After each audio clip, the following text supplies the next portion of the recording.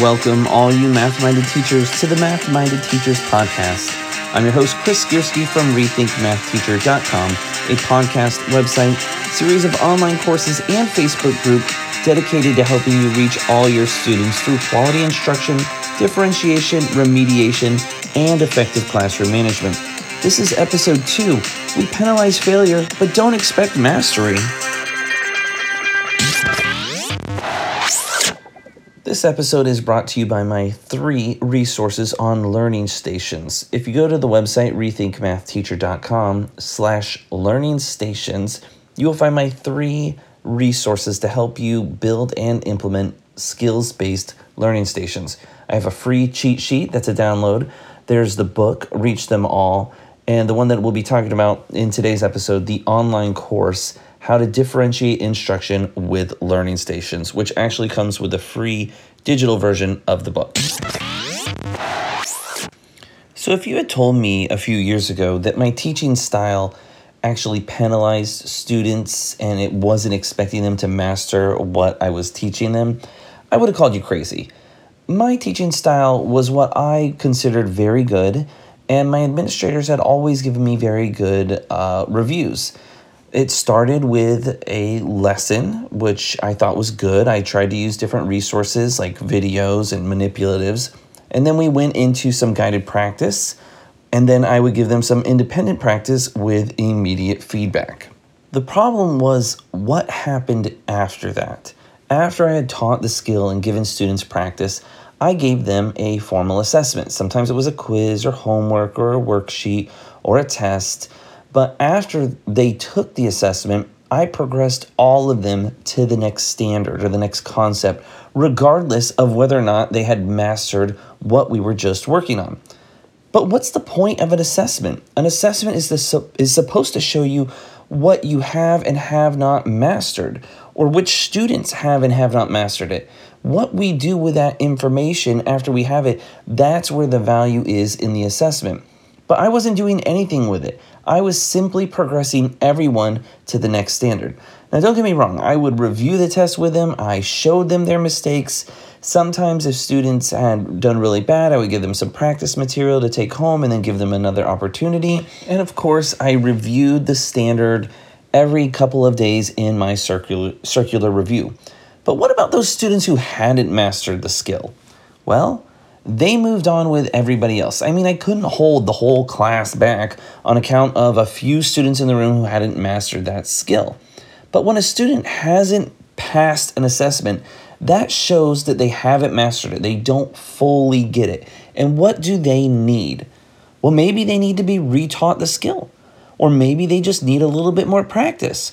Or maybe there's some type of prerequisite skill that they hadn't previously mastered that's preventing them from doing the grade level work. The list goes on, but the bottom line is when I moved those students on to the next skill, I was communicating to them loud and clear that they didn't have to learn what I just taught them, but we were moving on anyways.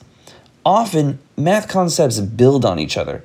So if a previously taught concept is foundational to what we're doing, and I'm progressing them to what we're doing even though they didn't master that foundational concept, what am I communicating to them? And why do I think they're going to be able to master the next concept? This is why I said we penalize students for making mistakes, but we don't really expect them to master what was being taught. See, the way I was doing it, if my students got a bad grade on their assessment, I gave them that bad grade. I didn't do anything with that data, and then I moved them on to the next standard. So I didn't expect them to master it, and the penalty for them not mastering it was a bad grade with no opportunity to go back and learn it. So what should have happened? Well, I should have remediated the student on that standard, either giving them that more time or those more interventions that they needed, or going back and working on the skills they were missing that was preventing them from doing that work. Now, when I tell people this, they immediately object. They'll tell me, well, if I do that, then I'm going to have different students in the class working on different skills at the same time.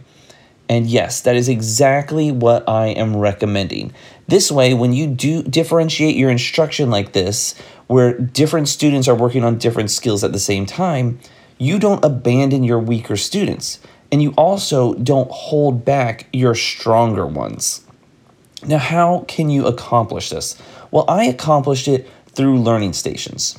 Every day in my class, we have a period of time where we work in our learning stations, and every student is working inside of a station that is built for them to master a specific skill. Now, if you want to learn more about the learning stations I build and how I put inside them a reteach and I give the students as much practice as they need without penalizing them for making mistakes, and how I progress them through the stations and a whole class atmosphere, I would encourage you to go look at my online course, How to Create and Use Learning Stations, that I mentioned at the beginning of this episode. Again, go to rethinkmathteacher.com/learning stations. Now, one of the key features of these learning stations is that it doesn't penalize students for making mistakes. In fact, we need to be encouraging our students that mistakes are not necessarily bad things. If we are experimenting and trying new things or trying to learn something, we're going to make mistakes. The important thing is that we learn from them. And the way I was teaching and the way a lot of teachers are teaching is we don't give our students the opportunity to learn from their mistakes. We don't give them immediate feedback, and once they make a mistake, we give them a bad grade and then move them on, making them fearful of making mistakes. But when you put a student in a skills-based learning station and they stay there until they master it, and then you don't penalize them for all those mistakes, you only count the mastery towards the grade, you help them build confidence and you help them learn from their mistakes. So I'm sure you've heard about growth mindset. It's becoming very popular, and there are certain factors of it that I really do appreciate it, and that ties into what we're talking about. See, when your student comes to you and says, I don't get it, or I'm not good at math, or I don't understand this, you just can add the word yet to that statement. So they say, I don't get it. You say, you don't get it yet. I'm not good at math. You're not good at math yet.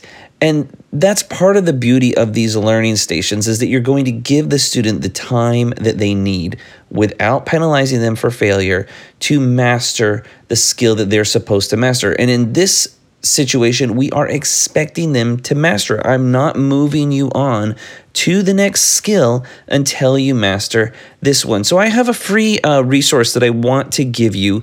It's a growth mindset poster. It says the power of yet, and then it has some of those statements in there. It says, I don't get it, and then it says yet. And I haven't, this doesn't make sense, and then it says yet.